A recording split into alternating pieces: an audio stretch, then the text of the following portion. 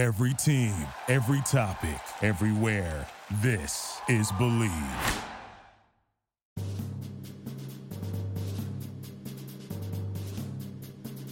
In the Gun, episode 64, I'm Skylar Callahan, filling in for Wesley Euler and Owen Schmidt, who are not going to be able to join us tonight, but that's okay. We'll have them back later in the week. Yeah, we're talking expansion today, not conference expansion. We're talking, yes, college football playoff expansion. If you haven't been out there in the news recently, the college football playoff is, again, thinking or considering about changing the format. The format that didn't even really get started. So we're going to be talking all about that today. But before we do that, we're going to get a quick word in here from Bet Online. Bet Online is your number one source for all your betting needs. Get the latest odds, lines, and matchup reports for baseball, golf, boxing, and more. Bet Online continues to be the fastest, easiest way to place your wagers, including live betting and your favorite casino and card games, available to play right from your phone. Head to the website and use your mobile device to sign up today and get in on the action. Remember to use the promo code BELIEVE, that's BLEAV, for your 50% welcome bonus on your first deposit. Bet Online, where the game starts. And again, where we start today, college football playoff expansion. 12 teams was the original idea. They were going to go with the 6 auto bids, going to one of each to the Power 5, one to the group of 5, and then you have the 6 at large. Well, now with the Pac-12 essentially not going to be existing here in a matter of days or maybe even hours, that's got to change. So Jed came up with a terrific idea, and actually I'm all on board for this. I've tried to figure out the perfect solution for college football playoff, and I got to be honest, Jed's got this so detailed, and I can't find a flaw in it. I really can't. Mine originally was an 18 playoff. You have the 5 Power 5 and then the 3 at large.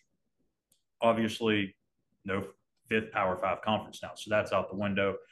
And after that, I've struggled to figure out a way until Jed came up with this beautiful idea that he went so in detail with. So Jed, enlighten the people here on your 16-team playoff format. Yeah, I posted this recently on Twitter, and of course, in the last handful of weeks, it's one of those be careful what you ask for. Earlier in the summer, we were kind of hoping news would break before the season started about Colorado. Well, certainly it did, and that was a harbinger of many, many, many more things to come.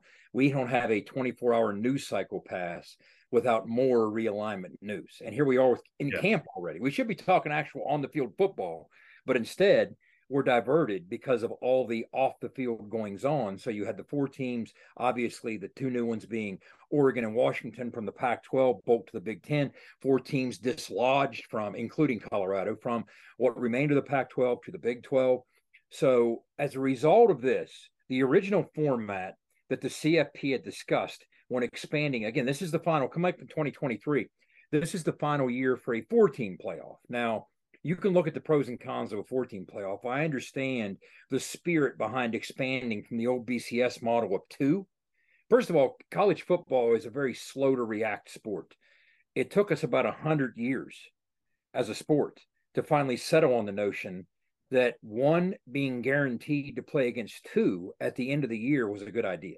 I mean, when I was growing up, it was like, man, I hope the bowl system works out that 1 actually plays 2, and it's not 1 versus 4 and 2 versus 6, and you got to figure it out. So the the BCS was designed to solve that problem. Now with it came more problems. So then they expanded beyond the BCS to a 4-team playoff. And again, I understand the mindset behind it and the motivation for doing so, but really all it's done since 2014 has provided a buffer or a cushion for the powers that be. The same 5 to 7 to 8 programs that annually have a realistic shot and can box everybody out, they've turned into super teams with greater depth than any of the dynasties we've seen in the past. So I think the expanding to 12 teams is a good idea. That is slated to begin in 2024. But now, as a result of all this new realignment, because if you remember the original model for the 12 team, 4 buys for the top 4 seeds, and those had to be conference champs. So what did that mean, Scholar? That meant that only 1 SEC team could get a bye, only 1 Big Ten team could get a bye.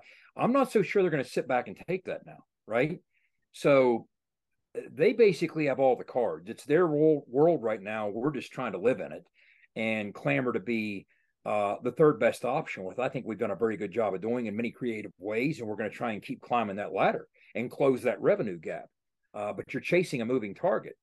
So it's not surprising as a result of that there's already talk that the powers that be need to revisit potentially the format for what they had in mind for what would have been a 12-team playoff. So again, let's revisit very quickly what the 12 team was originally supposed to look like and maybe still will, starting in 2024. 2023, the final year of a 14 playoff. Then in 2024, you're going to have a 12-team playoff. Okay. 6 auto bids tied to conferences. That's obviously going to change. You talked about the Pac-12 most likely dissolving. The 4 at the top, seeds 1 through 4, had to be a conference champ. They get a bye. That leaves seeds 5 through 12 to play each other in the first round when the top 4 are sitting at home watching. So that meant that those first round games will be played on campus. 5 through 8 would host 9 through 12. To me, that's one of the cooler elements of the whole idea. I like the idea of December football on campus with the stakes that high. I like the idea of Southern teams having to travel to the North. I think that's kind of cool. Okay. Potential matchups that we've only dreamed of. So I figured what better time. I've had some of these things in mind for a long time. They're not all just my ideas. I've heard other people talk about some of these things. I just kind of glued them all together. What better time to talk about what needs rectified or fixed or addressed in the game of college football at large than right now with talk of changing the playoff? So I want to get your initial thoughts, and then we'll dive into this, Scott. Yeah, I mean, I love the fact that you're getting more teams opportunities, right? I mean, right now this current format is only suited, as we spoke to, earlier off the air, is you're only giving about 5 or 7, maybe 8 schools an opportunity to get a chance at playing for a national title. TCU had to hit lightning in a bottle, right? No one Yeah, expected this team to come out of nowhere and just take the Big 12 by storm, do what they did, and get to the college football playoff. And still, people were doubting them. They won a game, got to the national championship. For, absolutely. for a school like West Virginia, for example, for that to happen, again, you're having to ask for lightning in a bottle. You have to asking for every little single thing to go right. You need the ball to bounce your way. You need depth. You need to be injury free. You need guys at certain positions to really step up. And that's just a really hard thing to do, especially when you look at the talent differential. Maybe not in the Big 12 now, once Oklahoma and Texas depart, but when you look at all the other conferences, in the SEC, Florida, Georgia, Alabama, those teams are going to have the top tier talent. So they're going to have the best chance to get into that college football playoff. But when you give a team like Kentucky, who is good for a 9 or 10 win season every now and then, Yeah. you got to give them an opportunity. And I think this format that you're coming up with will give them that opportunity, especially with the way this is set up now. West Virginia has almost no chance, especially because of the schedules. There's the non-conference schedule. You're almost guaranteeing a loss before you even get into conference play. So I think this is a tough road for West Virginia, for some of these other non-traditional blue blood schools. But I love this 16-team format. Here's where you're onto something, Skylar. The key word is access, right? And Yes. basically, you boxed out access to the lion's share of not just FBS teams, but Power 5 teams. Because I would argue, I mean, you said it's lightning in a bottle, and you're right. But in the age of NIL and the portal, the game was reinvented in 2020. This is college football 2.0. I mean, college football 1.0 was Rutgers, Princeton from 1869 up through 2020. College football 1.0 is over. This is a new sport. The NIL landscape changed it. The portal changed it. You now, if you're a non-blue blood to get into a 4-team playoff like TCU, you might need 2 lightning strikes in one bottle. Yeah. So the fact that you're expanding to 12, Rick Neuheisel on ESPNU has done a great job of addressing some of this. He's talked about the fact that, look, if you can expand beyond those 5, 6, 7, 8 programs, they're the regulars, because all the top tier recruits, all the top tier talent, they migrate toward the opportunities to play on the biggest stages for the grandest prizes. And that's limited to a handful of programs. So case in point, You're sitting there covering the Carolina Panthers, whose rookie quarterback was drafted number 1 overall, who was the starter at Alabama. Where's he from? He's from California. He's from California. C.J. Stroud, number 2 pick in the NFL draft, starting quarterback last year for Ohio State, was right there up to the 11th hour in the Heisman conversation. Where's C.J. Stroud from, starting at Ohio State? Yeah. He's from California. Yeah. Okay. So these kids jet all over the country to the same half dozen or so locations to get these opportunities. Expanding to 12 teams means you're expanding the opportunity for a couple dozen or more schools.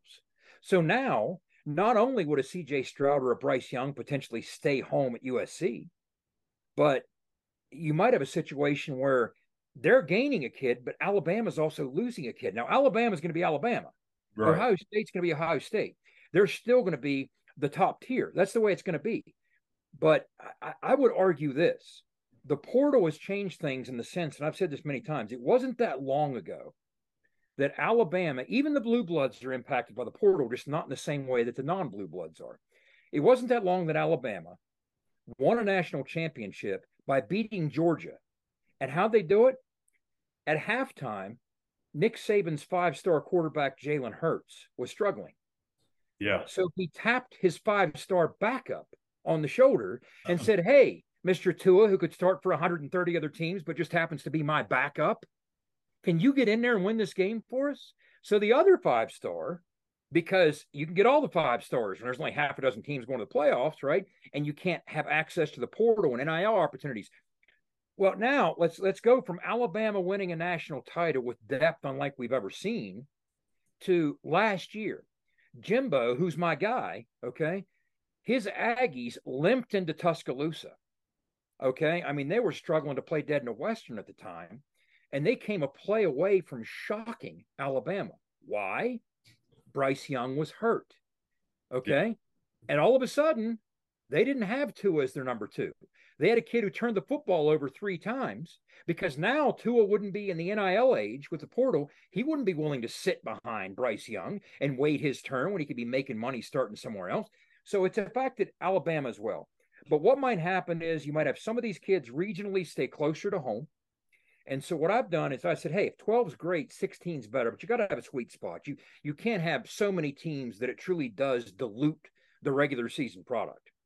Now, I think with 12 or even 16, it wouldn't dilute it because you would be clamoring, you'll see in my model, throughout the month of November, you'll have more meaningful football games as these teams battle each other for seeding and home field advantage.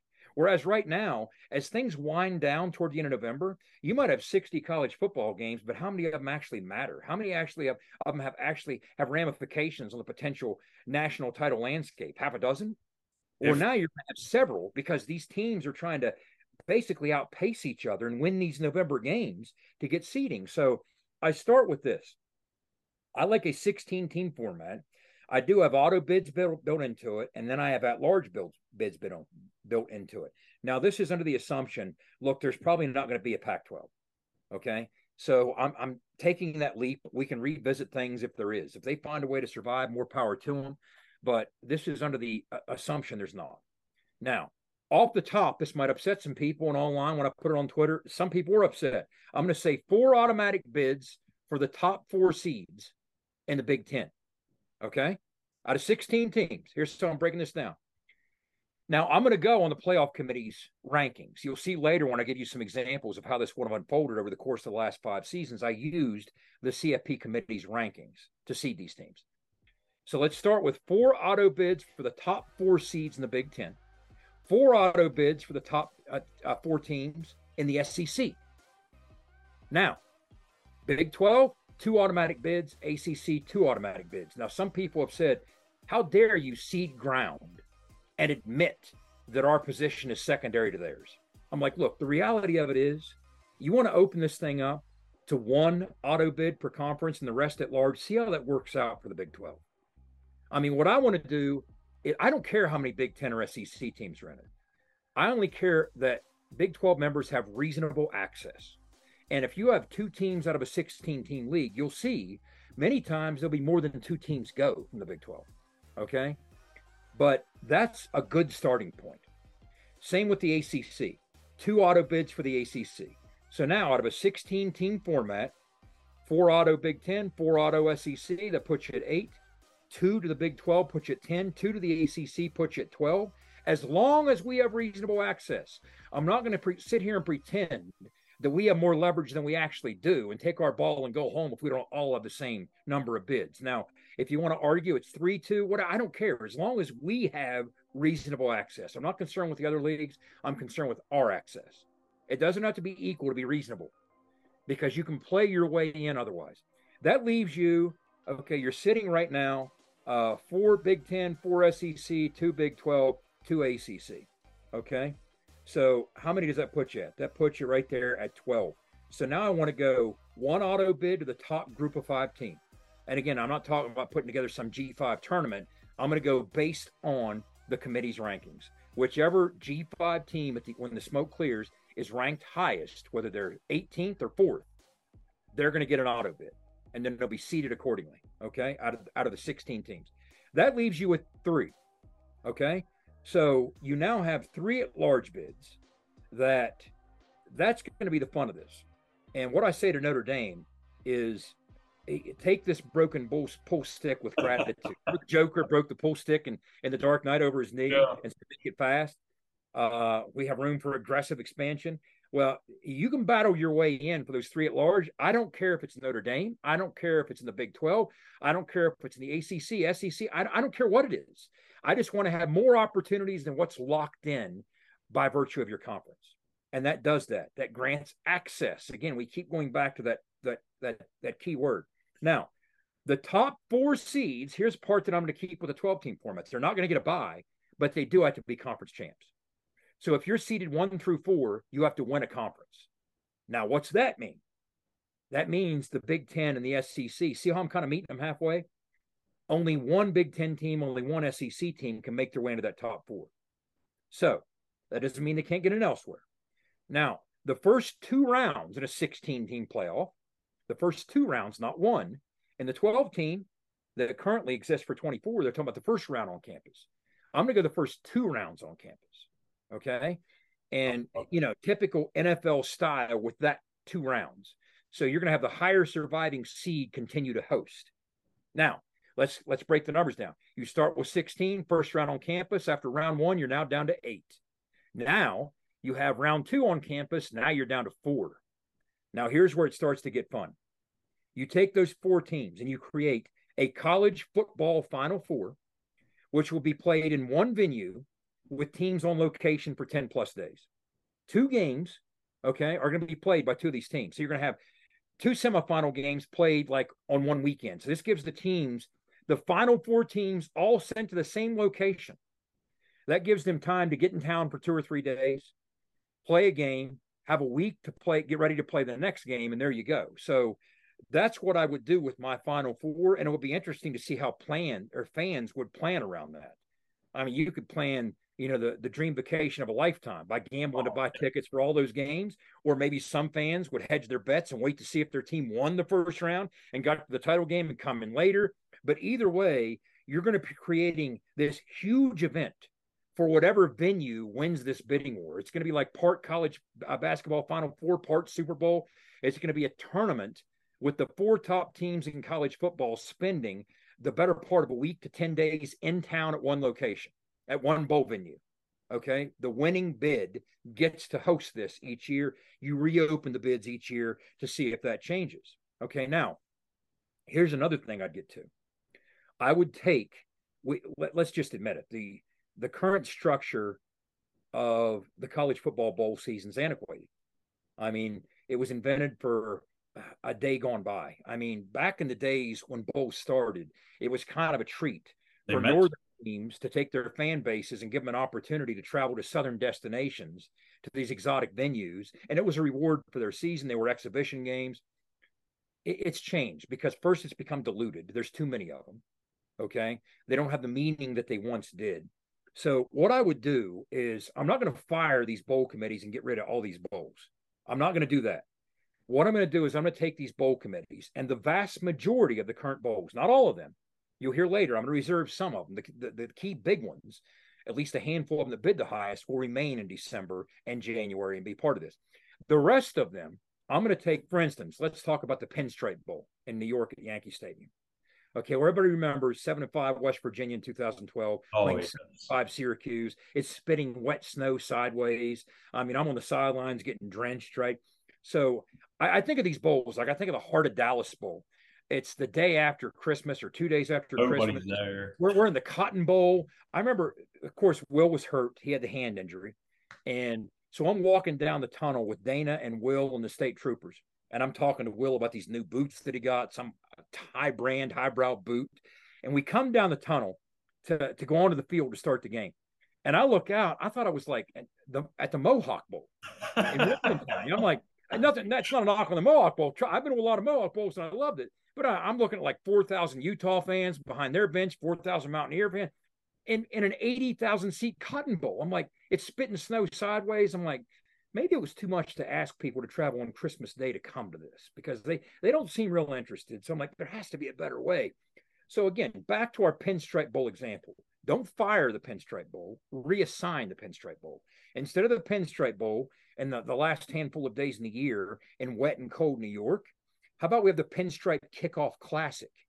Not against with a 7-5 West Virginia, 7-5 Syracuse, both teams starting their season with all the hopes in the world.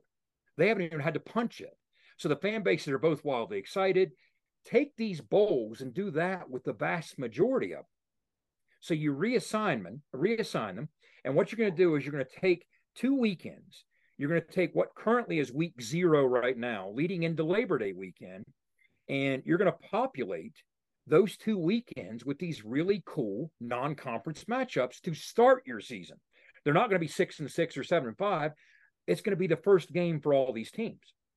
And here's what I like about it. It would be a 2-weekend event that would give college football an opportunity to dominate the airtime, the airwaves, before the NFL starts. It's the week before the NFL starts.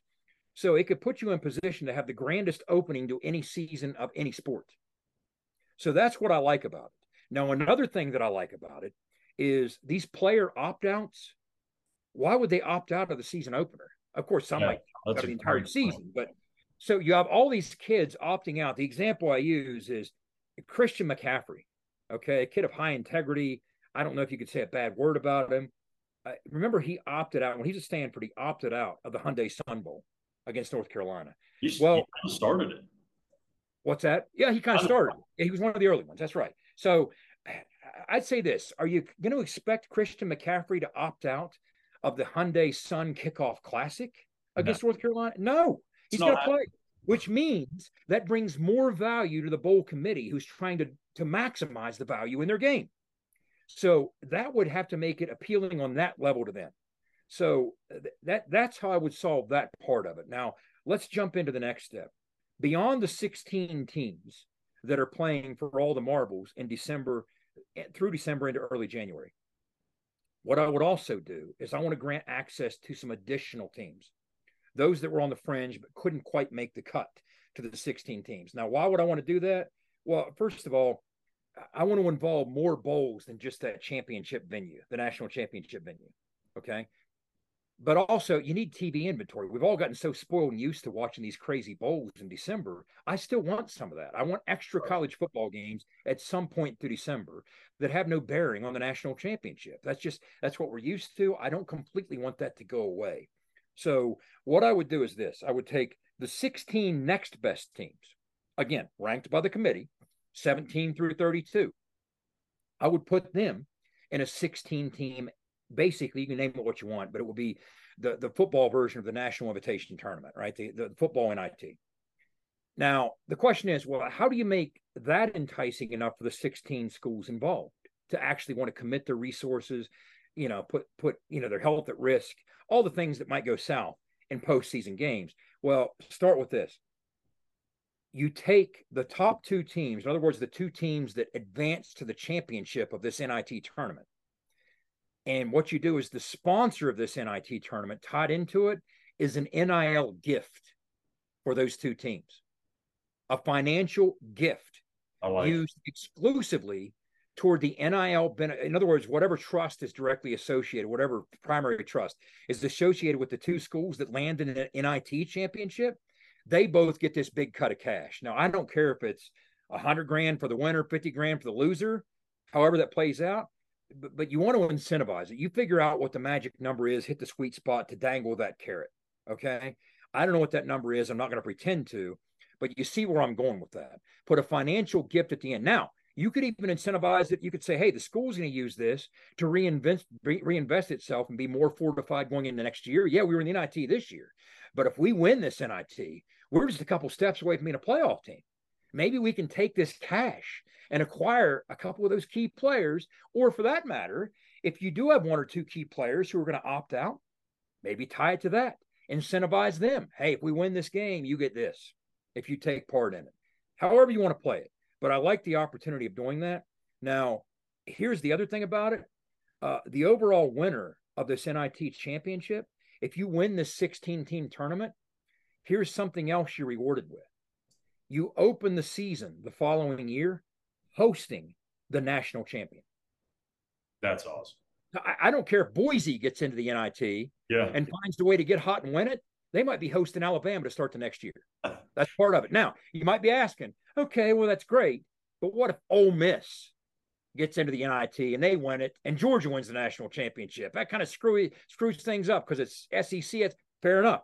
What you're going to do is you're either going to host the national champion, or if you're already in the conference with that national champion, it's part of your conference schedule, you're going to host the highest ranked team in the final playoff committee standings that's not in your conference. So one way or the other, we're going to reward you with an incredibly high profile game against a premium opponent on your own turf in front of your own fans. Now, this will be independent from those bowls that we talked about. This won't be a neutral site bowl. This will be an actually on-campus game to start your year. That's part of your reward for winning the NIT. So reward number one for winning the NIT, you get cash in the form of NIL gifts, okay? Reward number two, you host the national champion or the highest ranked team that's not in your conference, okay? Now, I talked about there's no auto bids in the 16-team NIT. It's just 17 through 32, however they fall as per the committee. But I am going to include one auto bid.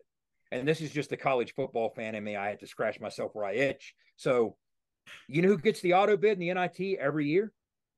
The winner of the Commander-in-Chief's trophy. Okay? So you take that triangular series between Army, Navy, and Air Force. I don't know if everybody knows this, but they can actually win a trophy based on who fared best among those three schools pitted against each other. The winner of that trophy gets the auto bid to the NIT. I love it. How about it? So now that's a nightmare for these other schools. And I'll tell you who's going to hate it. The other NIT tournament coaches, because they might get tasked like we were in the Liberty Bowl with trying to prepare for that Army triple option. It's nightmarish, okay? But nothing's more college football than watching the service academies chew clock with triple option. Now, just imagine that in an NIT tournament in December. That is just, they're built for it, right? So that's so cool. Okay, so moving on, the final thing I'll say about this NIT tournament. Here's how it's going to be structured. 16 teams in the NIT. So round one on campus. So after round one, you now have 8 teams remaining. You break those 8 teams simply into 2 pods of 4. Now, I talked about one venue wins the opportunity to host the national championship Final Four. Let's say that's the Rose Bowl. Let's say they outbid everybody. And this is a year where the Rose Bowl is hosting the Final Four and the national championship game, okay? So you have the next 2 highest bidders. This is open to all bidders. Maybe it's the Orange Bowl and maybe it's the Fiesta Bowl, whoever it might be. Maybe it's the Peach Bowl, the Cotton Bowl. I don't really care, okay? So you take these 2 pods of 4 with the 8 teams remaining, 16 teams in the NIT, first round on campus. Boom, after round one, you're down to 8 teams, split them into 2 pods of 4. Now, you're going to have 4 teams fight for a mini tournament on site at the Orange Bowl or on site at the Fiesta. You're going to have 2 tournaments going on with these 4 teams at the same time, okay? Until somebody wins that pod of 4. You see what I'm saying? So let's say the Orange Bowl is hosting one of those pods of 4. So it's going to start with 2 games, okay? and you're going to whittle your way down until you have one team left standing in that pod. And the winner of pod 1 is going to play the winner of pod 2 for the NIT championship game. Now, here's the other thing I'm going to do.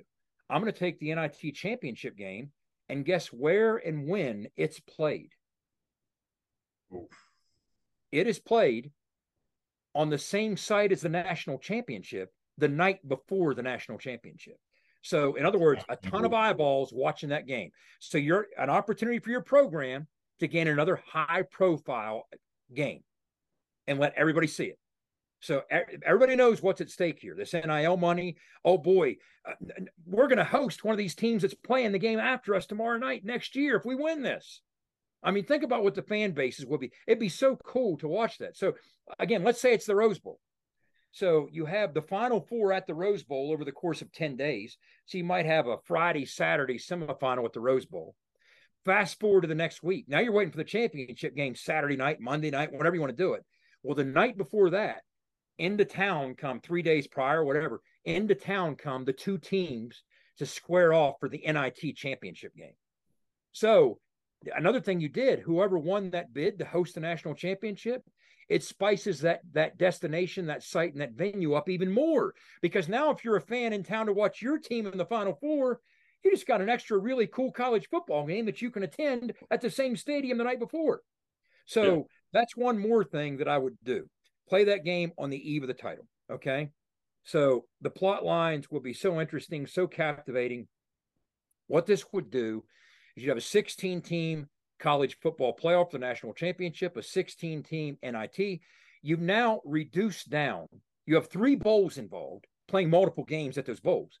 But now it's 3 bowls. All the other bowls are reassigned to these early kickoff classics to start the season. Now, bear in mind, there'll be a pecking order there because there'll be bids, TV contracts. So some of those kickoff classics will obviously be more marquee than the others, just like the bowls are. Some of the bowls are more marquee than others. Same way. So you have each year 3 bowl sites, highest bids, hosting these 3 tournaments, 2 for the NIT and 1 for the national championship, the Final Four. So all of a sudden, don't look now, but an element, at least an element of prestige has returned to the college football postseason. Instead of being watered down with 70-plus teams, some of them 6 and 7, going to the postseason, it now means something once again to be one of those 32 teams that advance to play any football after the regular season is over. So that's what you're looking at. Only 3 bowl venues. And finally, the cherry on top I'd add here, I think that, in other words, when you compare college football to the pro model, college football is its own thing, but it has shortcomings. What I don't like is when you don't go to a bowl, you miss 15 key practice opportunities for your young kids as much as anything. It's more of a development opportunity for your young kids, but you miss 15 practice opportunities in December that you don't get if you don't go to a bowl game. I hate that deficit has always existed. So it's almost like the haves keep having more. Oh, you didn't go to a bowl, you weren't good enough? Well, I'll tell you what we're going to do. We're going to give everybody else 15 extra practices and you don't get them. How does that create any element of parity? It doesn't. So what I would at least do is I would say, all right, if you didn't qualify for a postseason game and you're trying to find a way to turn the corner, I'm going to give you every opportunity to do so. I'm going to grant you 10 practice opportunities that you can use at any point from the end of the regular season all the way to the end of spring ball. So you're going to get all the other practices in the spring, the 15 practices in the spring that everybody else gets, including the bowl teams. But if you want to save all 10 of your practices and use them in January or spring, get 20 practices at a fit, or if you want to use them right after the regular season ends, it's not a full 15, but it's something. It's 10 extra practice sessions. Again, if you want to design it for developing your youth, which oftentimes you do with these bowl opportunities or practice opportunities for bowl games, have at it. Coaches can get creative with how they use it. Maybe they want to eye like, hey, we're going to get some kids in the portal. Wait until we get those kids here on campus and we'll save the practices for that. Or if you want to use them right now to develop your talent, however you want to do it, so at least it cuts in to some extent to help mitigate or marginalize that deficit from a practice opportunity standpoint. And again, I view this as a step toward a very imperfect solution to an even more imperfect problem. People might complain about, hey, 4 auto bids for the Big Ten and the SEC. Don't get caught up on that. We don't live in the same world. I just want to guarantee reasonable access for the Big 12. And there is no guarantee moving forward for much of anything. No. So if you can get everybody to come on board, like here's what we've talked about. Now we're getting off topic with this, Skyler, but I'll wrap things up with this. I've seen estimates, and I mentioned this on previous episodes of the podcast. I've seen estimates that college football might be leaving as much as here's some raw numbers for you. The NFL with 32 teams generates with their media partners in the ballpark of $10 billion with a B dollars a year. College football with 130 teams, P5 in the mid 60s, generates between three and a half. It's like low threes in the billions. That's a lot of money. Oh, yeah. Really? A third of the NFL? I mean, to me, I have to believe. I've seen estimates college football is leaving. The way they negotiate as independent conferences instead of collectively as one unit, they could be leaving between $3 and $4.5 billion on the table. Now, the SEC's beating its chest. The Big Ten's beating its chest because they're big fish in a smaller pond. But I go back to when Pete Rozelle was the commissioner in the early days of his term as the commissioner in the NFL back in the 60s. This predates me, predates you by a long shot. The toughest thing he had to do was go sit down with the Bears and sit down with the Giants and sit down with these large market teams and say, here's what I need you to do. I need you to move away from these individual one-off deals you have with the TV networks. Give that up. Trust me to speak with one voice and one vision and represent us on one unified front. It gives us more leverage. I'll maximize the money we can make. And don't look now, but as I just touched on, the NFL is at $10 billion. And I saw an estimate today that Roger Goodell wants to have that to $25 billion by 2027. Never underestimate the NFL. So college football, by doing this with the Big Ten and its own TV contract, the SEC and its own big TV contract, the Big 12, on down the line, that's great. And you're clamoring for every scrap you can get and every dollar and every cent that you can get. But I have to believe there has to be a way that you can come together, because right now all the advantages go to the media partners. The TV partners have all the advantages. I mean, they can pit us against each other. I tell you, when you hear these two words mainstreamed in college football, I truly believe that these are the two words that could be our salvation and lead us to a brighter day where we can get back to some regionalization, some regional rivalries, plus make all the money in the world. And those two words are football commissioner. Oh, let's go three words: college football commissioner, or czar, whatever you want to call it. If you have one person, one guy or one gal sitting in that seat representing the interests of college football as one unit, whether it's Power Five, whatever it might be, as opposed to fragmenting the product and getting us to battle each other over these TV contracts and these time slots, that could be a step in the right direction. I don't know if that'll ever happen. If it does, I don't know when, but that's the kind of way I view this. But right now, the key word is access. And if you grant me or guarantee me not just access, but reasonable access for the Big 12, I'll sign up.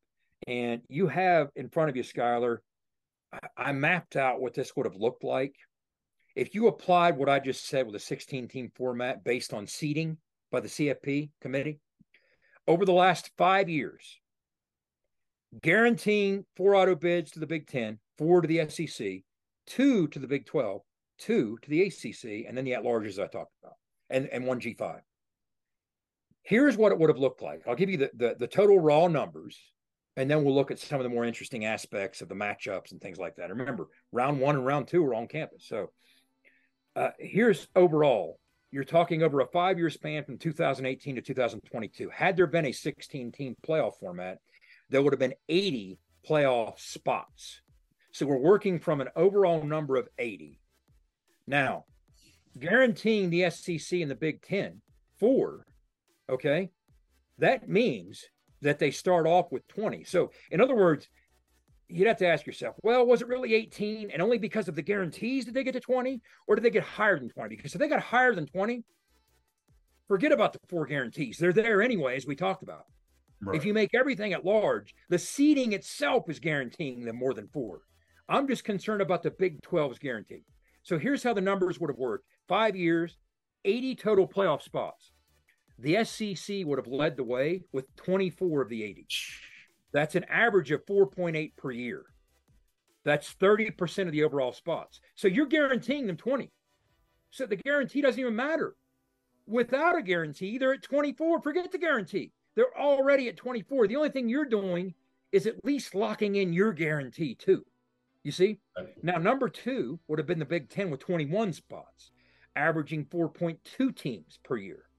That's 26%. Number 3, now you guaranteed the Big 12 10 spots, 2 a year for 5 years, from 2018 to 2022.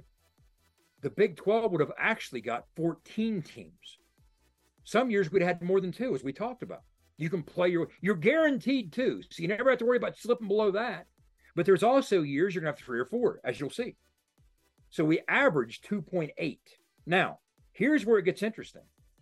You want to talk about some element of charity. How many is the ACC guaranteed a year in my model? 2. 2, yeah. So 2 guarantees over 5 years is 10 spots, right? Yep. Guess how many spots they would have received from 2018 to 2022? 10. 10 and only 10. See what I'm saying? You're guaranteeing access here. So the SEC is not at 6 because they're guaranteed 10. So that's how you got to look at this. The SEC's over 20 because they don't need the guarantee. They'd be there anyway, no matter what you're guaranteeing. The only thing the guarantee is an olive branch to say, hey, we're all in this together, meet us halfway and guarantee us some reasonable access too. And we're happy to give you that. So now other G5, first of all, would have been stuck with their 1 guarantee. They averaged 1 a year. They would have got to 5, which is interesting when you look at the matchups. But most of the other is Notre Dame. But again, Notre Dame's not a top 4 seed because they're not in a conference. I don't count conference NBC. Okay. So they're not going to get the top 4 seeds. So the chances are in the second round, they might be on the road if they win. But you had 6 other, a couple weren't Notre Dame. There were actually some others sprinkled in. But West Virginia in this 5-year model, of course, the first thing you jump to is the Will Grier senior year. We actually, despite losing to Oklahoma State and Oklahoma, we still would have landed at 14 in a 16-team playoff. That would have, in 2018, put us on the road in the opening round at Ohio State, who was the number 3 seed. Okay, so look last year. In 2022, you would have had, based on my model, again, you're guaranteed 4 for those 2 conferences, 2 for the other 2 conferences, and then whoever earns the at-large gets the at-large. The Big Ten would have ended up with 5. The SEC would have ended up with 4. The Big 12 would have ended up with 3, their guarantee plus another. The ACC, only their 2. Group of 5, 1, the other 1. Let's go to previous years. Big 10, 4, SEC, 4, Big 12, 4. That's 2021. Based on my model, you'd have had Big 10 with 4, SEC with 4, Big 12 with 4. Now, again, what I'm doing by doing this, I'm counting what the conference layout of 2024 will be. So Utah counts as a Big 12. You see what I'm saying? Yeah. So I'm looking at the 2024 realignment model when I run these numbers. So 2021 with the teams in 2024's Big 12 would have had four teams in. The ACC, again, only 2. There's not a year that the ACC would have had more than 2, but there are a couple years that the Big 12 would have had more than 2. Now, the most that any conference got in 1 year, and if you're thinking this is excessive, let me explain. I mentioned this to you today. If you go back to 2019, the SEC would have had 6. That's the only time in the last 5 years we've had 6. Now, if you're thinking that's way too many for the SEC, guess who the 6th seeded SEC team that you're letting in? Well, oh, by the way, that year would have been the 13th seed in the playoffs, and they would open the playoffs at Memphis. Okay, how fun's that? Roll Tide. Memphis, who's 12-1. Alabama was 10-2, and they were the 6th SEC seed. So it's not like you're putting an incredibly watered down product in here. That's an exceptional one-off. And I would argue I'll entertain that possibility. If you're coming to me with Alabama at 10-2, let's talk about that. Yeah. You know, you can get into who they beat or who they didn't, but you're not talking about a 9-3 Mississippi State team. You're talking about a 10-2 Alabama team. So again, reasonable access to me carries the day. And that's why I like this notion. That's why I approached this the way that I did. It's not going to be for everybody. It's not perfect. Obviously, it's far from perfect, but that's just the kind of way I view things. And I try to take the playoff with all the other problems, the bowl teams, the opt-out, the bowl games, the opt-outs, all these things, and kind of merge them into one larger solution to incentivize things at every level in different ways. And that's what I landed on. I love that term reasonable access. And really reasonable access, speaking of which, if you want reasonable access to a car, go on down to our friends at Toothman Ford down there at Grafton, where cars cost less. Jed, moving on to more of this stuff, when you look at the college football playoff and going to your format, you look at the new Big 12 and what that looks like. We talked about it before we started recording. West Virginia, if you haven't looked it up yet, is the winningest program of all time in this new Big 12. So, and you're talking about two guaranteed spots. Now, again, I know that the trend has not been there over the last few years, and it's been quite a while since West Virginia's won a lot of ball games. But there is a true path for West Virginia to get to this college football playoff. Yes. And you recalibrate. In other words, as we talked about earlier in the show, we're in college football 2.0. This isn't 1.0. So don't give me the ways that West Virginia won in 1.0 by bringing kids in and developing kids with a chip on their shoulder over the course of 5 years. That's harder to do because the kids don't stay. So what you have to do is recalibrate, and you're trying to regain your balance. And with Country Roads Trust stabilizing things to some extent, you've seen the hemorrhaging not be nearly as bad as it was in the early days of the portal, in the early days of NIL. So we're trying over the course of time to streamline that and get our heads wrapped around it. But we need to find a path in college football 2.0. I mean, can you imagine after the Sugar Bowl when Steve Slayton ran for 200 plus yards as a true freshman, broke Tony Dorsett's Sugar Bowl rushing record, the money Steve Slayton would have demanded on the open market and what it would have taken to keep that roster together? That was college football 1.0. You didn't have to worry about that. But in college football 2.0, there's all consideration. You got to have answers. And so we have to come up with those answers. And so far we haven't, but we're trying to work towards that.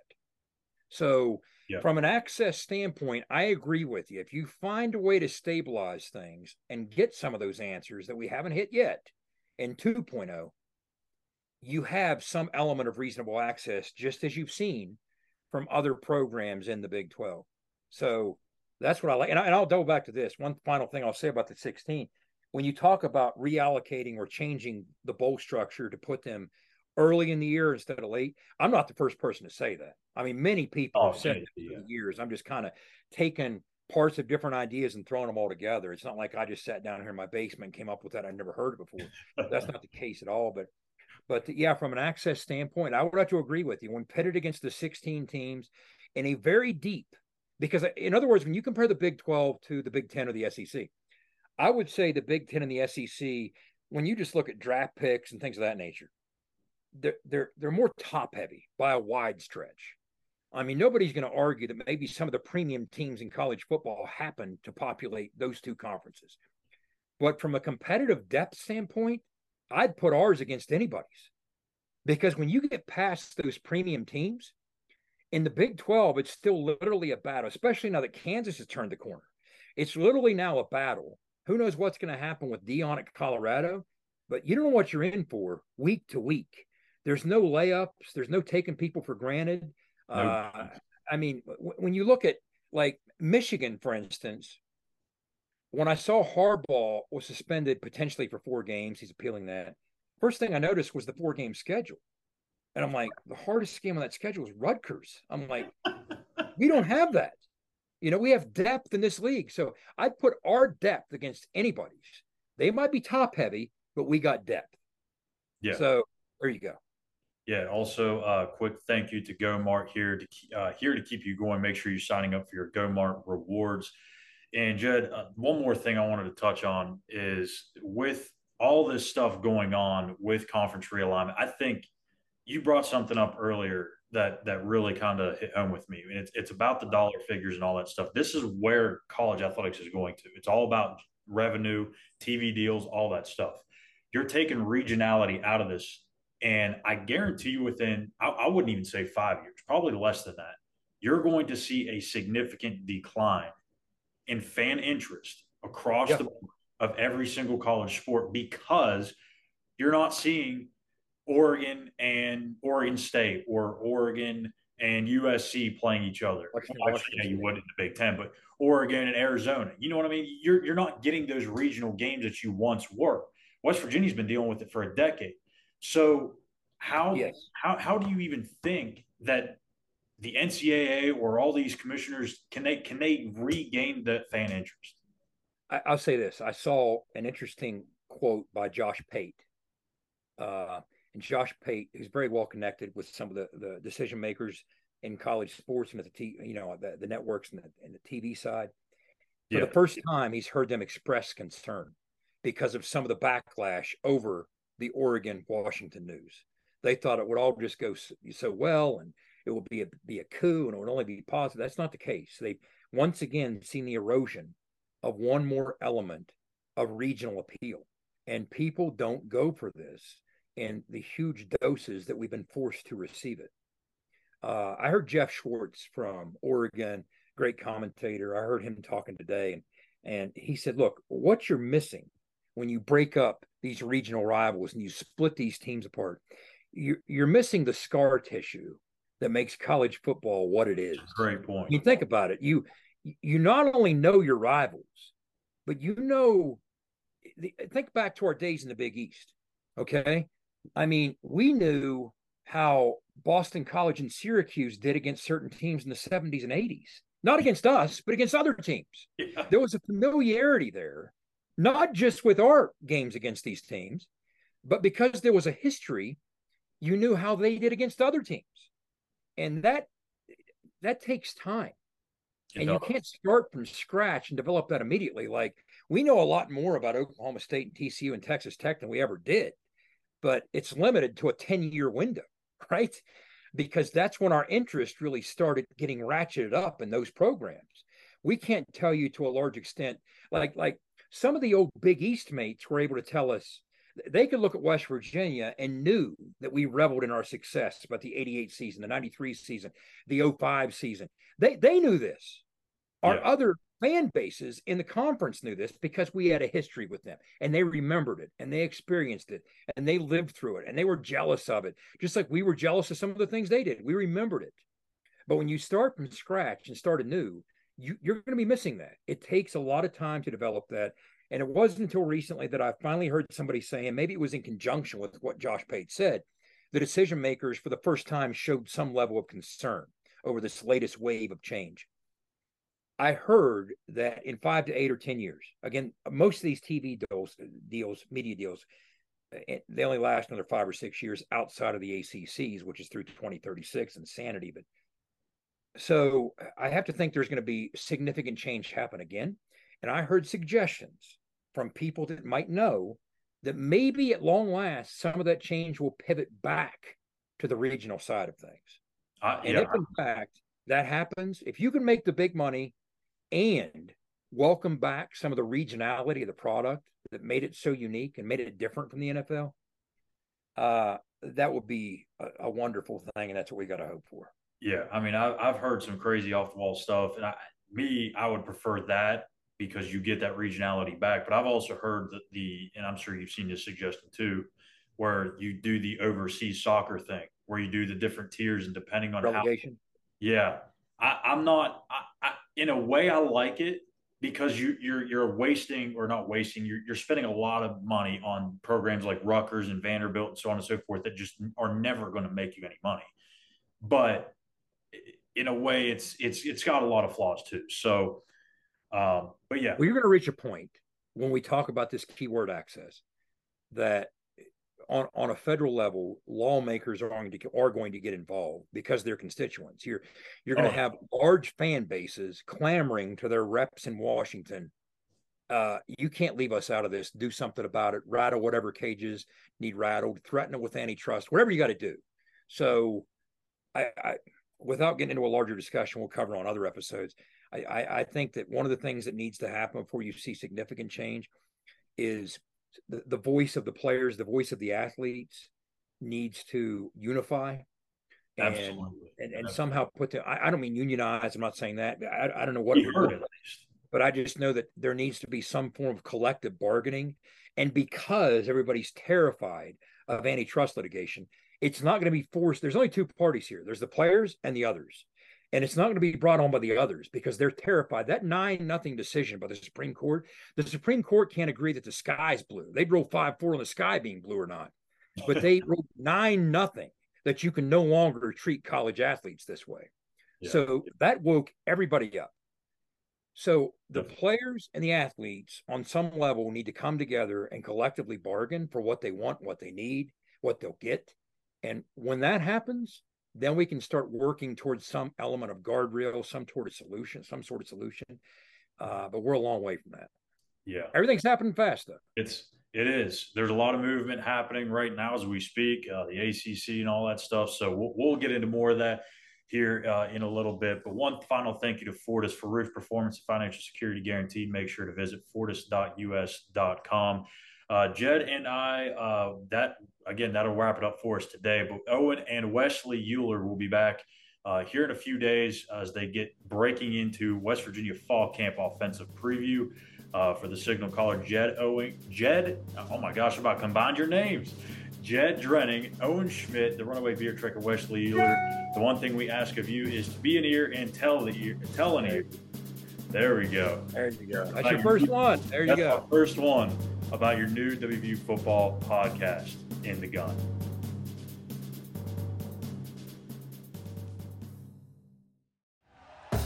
Thank you for listening to Believe. You can show support to your host by subscribing to the show and giving us a 5-star rating on your preferred platform. Check us out at Believe.com and search for BLEAV on YouTube.